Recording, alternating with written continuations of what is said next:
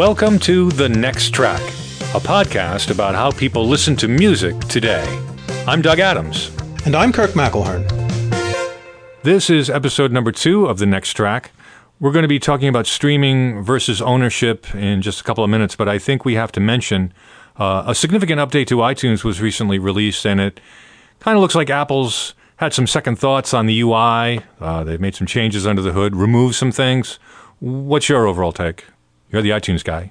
Well, when iTunes 12 came out, I was pretty negative about the whole multiple sets of buttons for navigation thing. I found it confusing, and a lot of the feedback I got from users was that they really didn't know what they were supposed to be doing to move around in iTunes. Essentially what Apple did here is they removed a layer of cruft. They removed those little navigation buttons that were at the top of the sidebar. They simplified the navigation buttons in the middle of the sidebar. So they just removed one button. It said playlists. And what that button did is it would show your music in playlists view, which would display a sidebar at the left. Now in the new iTunes 12.4, the sidebar is always visible. You can hide it, but it's best to leave it visible because it's the only simple way to choose the different media views. So, for instance, if you want to look at your music by artist, by album, by song, etc., the easiest way to do it is from the sidebar. So the sidebar is, once again, an integral element of iTunes, and the sidebar goes back to iTunes 1, doesn't it? Yeah. I think a lot of people prefer to keep that left sidebar visible. It's like an anchor when you're moving around inside the browser window or building playlists or working with tracks in the browser window. I also like the way you can choose to hide the view options that you're not using. Like I just use the songs view. I've just hidden everything else. I keep it very minimal anyway. I just use the sidebar and the column browser and the songs view. Although I like playlist view, but I don't like that it's the default first view of a new playlist. It'd be nice if you could set the default view, but I like the playlist view, so I can live with it. So you're talking about the playlist view that was introduced in iTunes 12. Right. It's nice. It's a nice, uncluttered, presentational sort of view, but I prefer songs view when I'm working with tracks so I can see more of the tags. In fact, I keep all the columns toggled on in my playlists. Yeah, so that's something you need to change manually. On a Mac, you press Command-J, you get the View Options window, which was not a window previously in iTunes 12. It was a pop-up menu at the top right of iTunes. And so that's actually something that was quite confusing. You had one set of buttons at the left of the iTunes window to choose your media. You had another set of buttons in the middle to choose what you're looking at amongst your media. And this would either be My Music, Playlists, or the Apple Music selections like For You and New, or the iTunes Store. Then at the right side, you had another menu which lets you change view options. So basically, Apple did an about face on a lot of the changes that they put into iTunes 12. I would say fortunately, because from what I'm hearing, a lot of people are a bit relieved that, we're used to seeing in subsequent iTunes releases that more and more features get added and it gets more and more confusing, whereas this time it has simplified at least the overall interface. Not that there aren't still lots of features, but they're not as in your face as they were before. I am a relieved and pleased iTunes user. Whenever there's a new version of iTunes, the developer in me panics because significant changes in iTunes might mean that I need to change and update a lot of my scripts and apps and distribute them, and it's chaotic for a little while. And of course, I also have an irrational fear that Apple is going to, for some reason, pull AppleScript support from iTunes. Because if they get rid of AppleScript, you need to find a new job, basically. Well, a new hobby anyway. So here I am. Imagine my surprise. I open up iTunes 12.4 and see that there's a whole bunch of new AppleScript stuff. So it was quite surprising, and a lot of it long in coming. And it suggests to me that Apple is committed to AppleScript support in iTunes for a little while. So there's some relief there. Is this the first time that they've added so many new AppleScript properties and whatever else you call them? First time in a long time. Yeah, considering, we've been getting little changes by dribs and drabs over the years. This is the first time in a long time that a lot of new stuff has been added at once. And it also seems they've been working on the AppleScript dictionary. That's literally the dictionary inside of iTunes that tells you what you can automate and access with AppleScript programs. The AppleScript dictionary has been tidied up. They've added more properties to help work with tracks in the cloud and streaming tracks. But overall, I think it suggests that the ability to manage our audio files, that is the stuff we've purchased or downloaded or ripped, that's not going anywhere in iTunes, even as we enter the streaming era. I must say that as I'm updating my Take Control of iTunes 12, the FAQ book, I've noticed an awful lot of small changes. I'll put a link in the show notes to an article on my website entitled Some Minor Changes in iTunes 12.4, where I've got about 20 small changes that I've listed. And if anyone comes up with changes that they've spotted, please let me know in the comments and I'll add more. I'll add more to the list. Okay, so a step in the right direction. Good effort in simplifying a complex, flexible interface. No major new complaints or complications. So considering how people usually react to iTunes updates, I'd say this was a not great, but not bad, a good update. So this week we want to talk about the difference between streaming music and owning music. Or more appropriately, renting music and owning music. Because that's what it comes down to. Your $10 a month tithe that you pay to the music industry is, well, if you're a music fan, it's permanent. And if you want to know how much you're going to be paying over your lifetime, you could multiply 10 times 12 by the number of years you expect to live. Now, maybe you'll live to be 100 if you're young enough. So let's say you're 18 and you're going to live to be 100. That's 82 times 12. And a little bit quick math, live radio, that's nearly $1,000. Of course, the price is going to increase over time, but it comes down to that. It's, do you want to own music or do you want to just rent it? Well, you know, I know there are some that say they consider a streaming plan as renting music, but I think of it more as paying for listening access. You're paying to listen to every album ever recorded, whenever you want, wherever you want. I mean, the idea of renting your music implies that, in effect, when you stop paying it, it will disappear. But that only matters if you've come to depend on it as your only source of music. I think we're in an early transitional phase, and we're trying to bridge file management with streaming, and the implementation so far has been kind of bumpy. Let's first get a couple of things out of the way. So you're paying for your streaming subscription, and if you want to listen to the music on your mobile device, you also need to be paying for your data. Now, a number of carriers are offering free data when it's a particular streaming service. Over here, there's a company called Deezer. It was originally a French company. I believe it was bought out by EE, which is the biggest phone company in the UK. EE was recently bought out by BT, former British Telecom, so it gets complicated. But EE offers you unlimited data for Deezer streaming if you have a Deezer subscription, and with certain EE plans, you even get the subscription for free. Yeah, I think T-Mobile does that in the US. I think they have a lot of services. T-Mobile started doing that as well.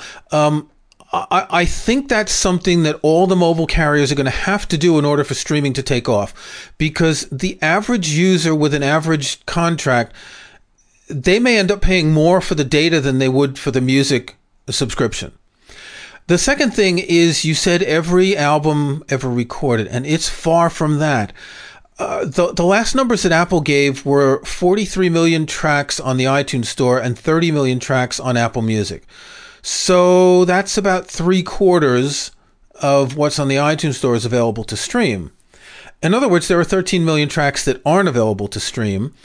And this doesn't even count the music that's not available digitally. So there's a lot of music that you can only get, that's never been digitized. But that's only if you're interested in all of that. If you're only interested in the music, for instance, you'd hear normally on the radio. You know, if you have conventional taste for pop music, you're pretty much set. Every record that you ever will want to hear will be available to you. Well, it'll be available, but for how long? So I'm sure I'll mention it several times, but I have 2 iTunes libraries. My iMac has my large library. It's about 70,000 tracks. I won't turn on iCloud Music Library because it was disastrous when I did so a year ago. My MacBook has an Apple Music and iCloud Music Library. Out of 16,000 tracks in my Apple Music Library, about 900 are no longer available. They were available at some point when I added them to the library, and now they are no longer available. Some of these are individual tracks that are just not streamable. Some of them are entire albums that aren't streamable. So this isn't a permanent decision by a record label or an artist. They can remove any of the music from streaming at any time they want. And what you said is correct. If you're only interested in pop music, let's take the 80-20 rule. 80% of people are only interested in listening to the radio, and it's fine. But for the others, you may find that certain record labels or certain artists that you follow don't stream their music.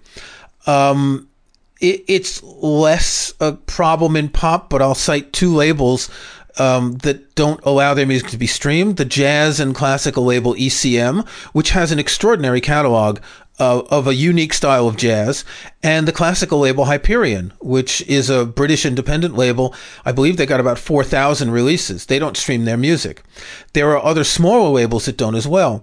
Why don't they stream? Because they think that they're not making enough money from it. And that is an issue in a lot of unless you're a mega artist, you're really not going to make a lot of money from streaming. That's a fact. I mean, if you're Taylor Swift, you're going to make money. Sure. If you're Kanye West, you'll make money. But if you're an indie band from and have regional popularity, you've really got to work to get those streams, and it's never going to amount to what you could make selling physical copies of your music at shows and things like that. That's a whole evolution that's happening now as streaming makes money for the super pop acts. It's these under the radar acts that aren't getting the streaming benefits. So I guess in a way, if you're just content to lock into a pop music sound, if you like the radio station sound, if you like radio station music, streaming is probably fine. Even then, I mean, if it's Pandora or if it's something like Spotify or something like Apple Music. So you're right. There are those of us in the fringe area that are not going to be able to stream stuff like that unless we actually purchase it and make it available on our own devices by our own means. Right. So if you've got a particular artist, band, or label, and you've got music, if you do want to use one of these services that does mix up your library, and frankly, with Apple Music, I really don't recommend people do it if they care about their music. You can. It'll upload your music, or it'll match it for what is on the iTunes store. Even if it's not available to stream on Apple Music, your music can be matched if it's on the iTunes store. So all of your ECM and Hyperion records would be matched, and you could stream them, but you couldn't choose additional ones from Apple Music. The ECM story is actually interesting because they did stream on Spotify for a while, and then they pulled everything. I believe they have one compilation album that's available on Apple Music and Spotify and other services. They realized that they weren't making enough money, and that given how much they stood to lose, it just wasn't worthwhile for them. I spoke with a number of small label heads last year about this, and some of the very small ones were saying, well, we just can't afford to do it, because if people stop buying our music, a label that's selling 1,000 copies of a CD and breaking even, if they lose half of those, they won't break even and they'll go out of business. Right. The payments made for streaming rights are just so much lower than the royalties made from physical sales. I don't even know how it's going to equalize out. Well, the theory a while ago was that if we reach a critical mass of people streaming music, then there will be enough money for these companies. So let's say a label that gets 1 million streams a month, they get a pittance. If they get 1 billion streams a month, it might be enough money to compensate for the loss in CD sales. The question is, will it really scale like that? Is it just going to be Taylor Swift who gets the large numbers of streams? Because, again, we're talking about the independent labels, the small artists, and all that who are suffering. If twice as many people stream music, will they get twice as many streams? It's not really obvious. Plus, one of them has just started, I think it's YouTube. They've just started using a standardized method of reporting plays so that compensation can be determined more accurately. And don't they also have something, I believe it's called a track equivalent album? And they use that it's a certain number of streams that is the equivalent of an album sale. So they use that to certify an album gold or platinum. They count it with album sales for certification purposes. The RIAA does that, but it's not the same. It's artificial. And it's only because the record labels, seeing that music wasn't selling, they still wanted to get their gold or platinum certifications. Right. Talk about that survey. So there was a recent survey done here in the UK. It was done by a company that wants to launch a new streaming service with a hardware device, and they surveyed 2,000 people, and they were trying to find how many people streamed and how people felt about it. So millennials, which they describe as people born between 1982 and 2004, 16% of them stream music. Now, I'm in the article that I linked to in the show notes. This isn't broken down because does streaming music count YouTube, where people don't have a subscription? Does it count free ad-based Spotify streaming? I don't know. Generation X, so these are people born 61 to 81. Only 6% of people stream music, and baby boomers. That's you and me, bro. 3% of people. Now, I found this really interesting because the survey said that 42% of respondents still see CDs and radios as easier than music streaming, while only 18% think streaming is easier. Now, I quickly reacted to this. There's a graph in here that shows as people age, they stream less and they find streaming less easy. They find radio easier than streaming. I think the thing here is the older you are, the larger the music collection you have. We grew up in the time when there was no choice. Well, there was radio, but there was no other way to have music other than buying your own music, or remember, home taping is killing music, making cassette tapes.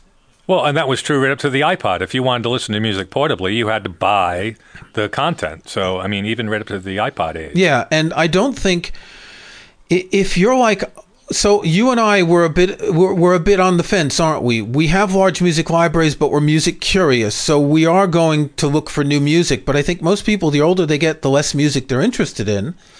And this also comes through in a study that Spotify did that shows that music taste matures by age 35.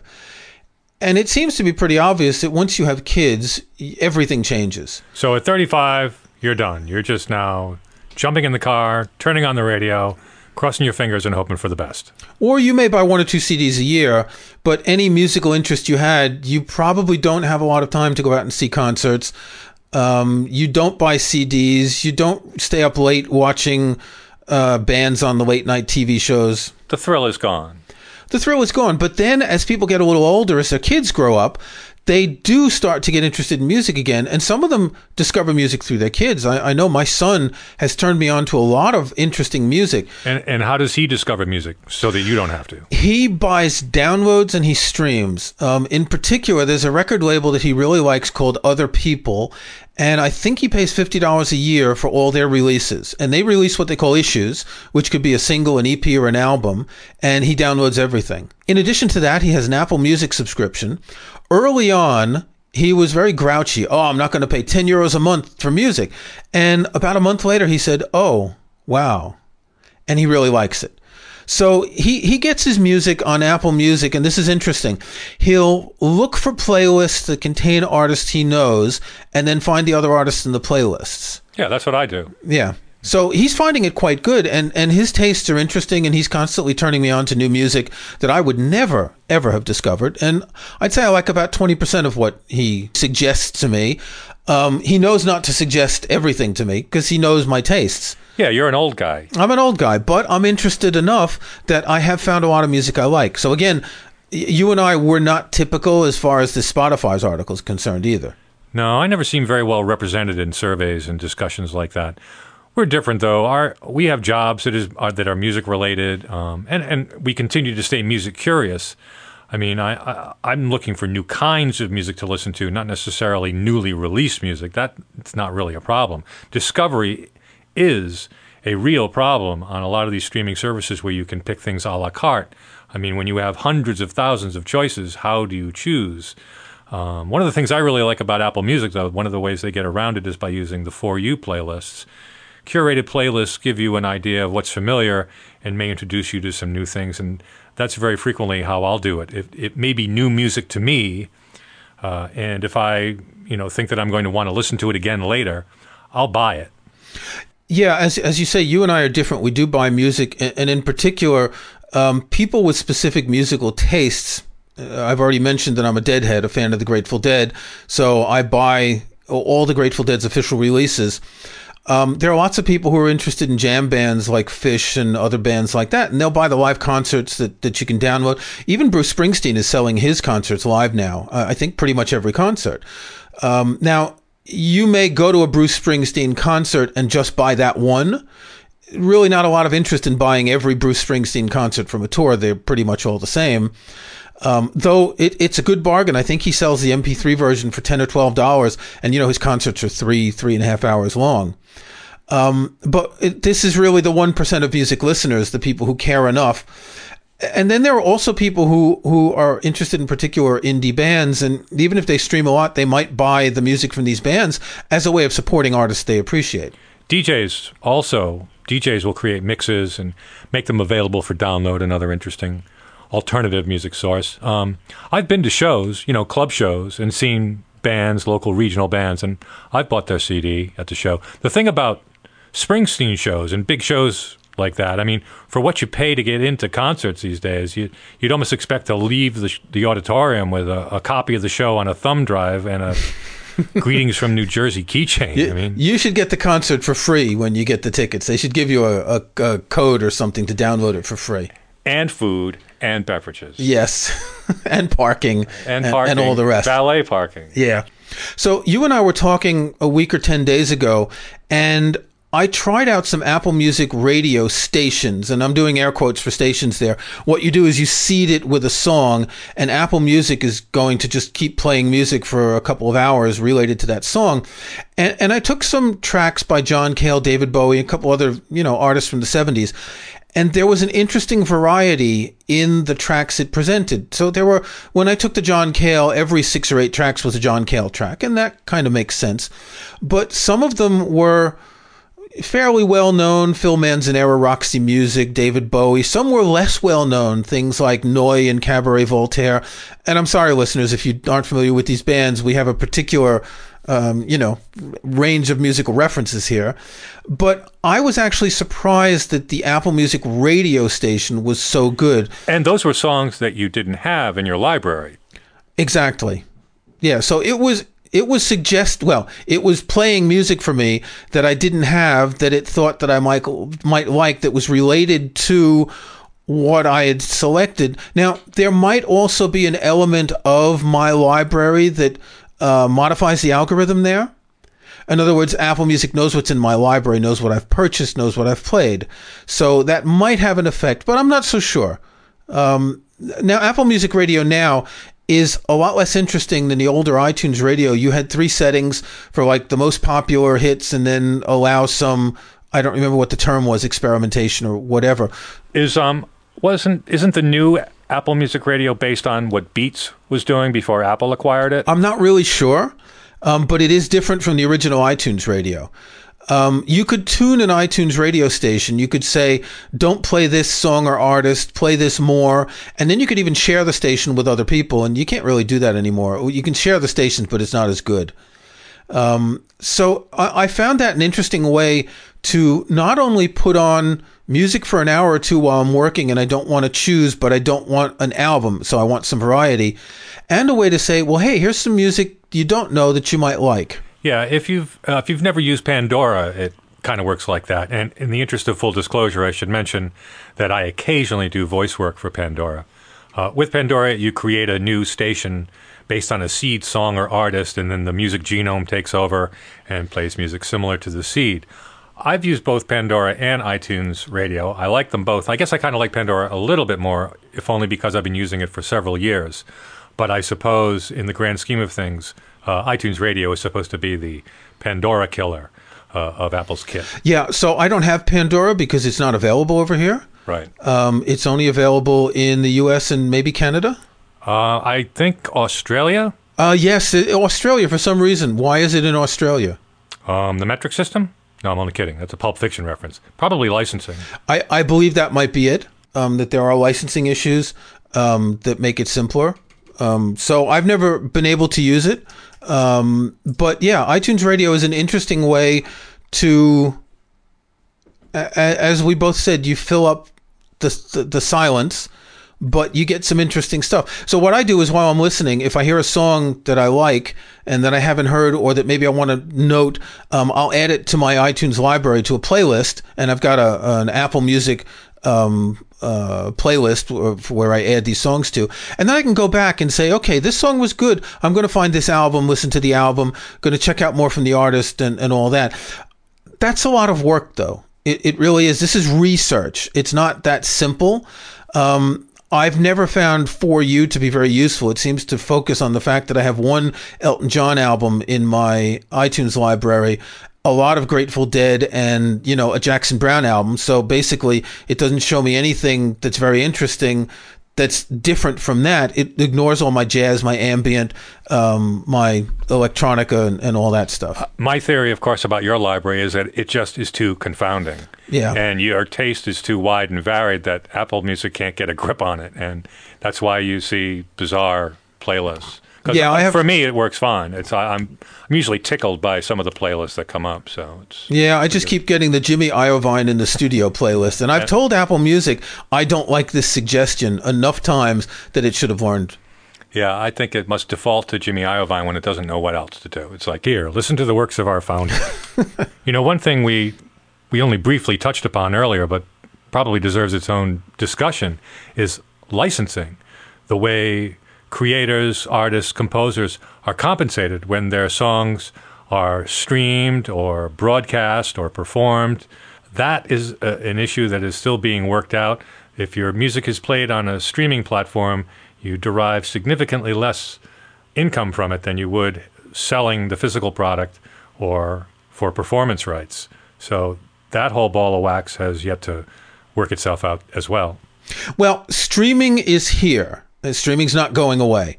It is a generational thing, and as people age, they're going to have gone through the period when they discover streaming, and streaming is the way they listen to music. So the real question now is, do you adapt or do you keep buying music? And will the streaming services adapt and get things better?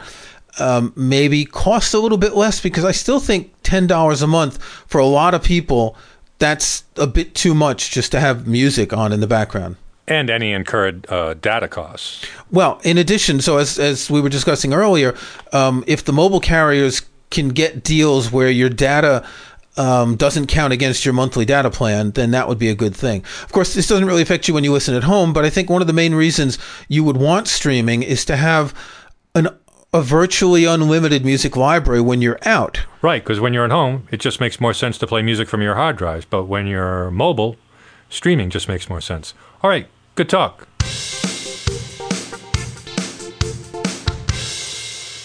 In each episode, Doug and I pick our next track, the music that we're planning to listen to next. So, Doug, what's your next track today? This is some new music that was not hard for me to discover at all. Eric Clapton has just released a new album called I Still Do. And like a lot of the albums and the projects he's been working on in the past decade, there's a lot of covers and homages to the music that he likes, like country and blues and standards. Believe it or not, he does I'll Be Seeing You on this album. But the reason why I'm most anxious to listen to this album is that Eric Clapton has reunited with legendary British producer Glyn Johns, who was responsible for a lot of great music from the 70s. He worked a lot with The Who, the Rolling Stones, the Faces, and he worked with Eric Clapton in 1977 on Slow Hand, and that turned out pretty good. So I'm not only looking forward to hearing great musicianship, I'm looking forward to hearing how Glyn Johns handles the production on Eric Clapton's I Still Do. It's my next track. What have you got, Kirk? Well, I would be remiss if I didn't choose the new Bob Dylan album. We're recording just 2 days before Bob's 75th birthday. And I actually got to see Bob Dylan live for the very first time last year, just after he had released an album called Shadows in the Night, which was 10 songs that Frank Sinatra had recorded. And it was very interesting to see Dylan on stage at the age of 74, singing these songs which we didn't really think fit with his kind of music. But I could see how much he was enjoying singing these songs. I had front row tickets. I paid full price here. But it was clear that he enjoyed interpreting these songs, and his band plays them really well. So he's just released another album called Fallen Angels, and this one has 12 songs. They're not Sinatra songs, although Sinatra sang some of them, such as All or Nothing at All. It's another collection of, let's just call them crooner songs, right? You may recognize some of the titles, even if you're not a fan of that music. Young at Heart, Melancholy Mood, That Old Black Magic, and listening to Bob Dylan sing That Old Black Magic with a sort of a truculent voice, it's really a delight. If you're a hardcore Dylan acoustic folk fan, you might not like it, but if you've been following Dylan through the many peregrinations of his career, I think you need to listen to this album. So that's called Fallen Angels by Bob Dylan. This has been The Next Track, a podcast about how people listen to music today. You can find show notes and links to some of the things we talked about in this and other episodes at thenexttrack.com. There's also a contact form there you can use to send us comments. If you like the show, we hope you'll subscribe in iTunes or your favorite podcast app. And please think about giving us a review or rating. We'd appreciate that. I'm Doug Adams, and for Kirk McElhearn, thanks for listening. We'll talk to you next time.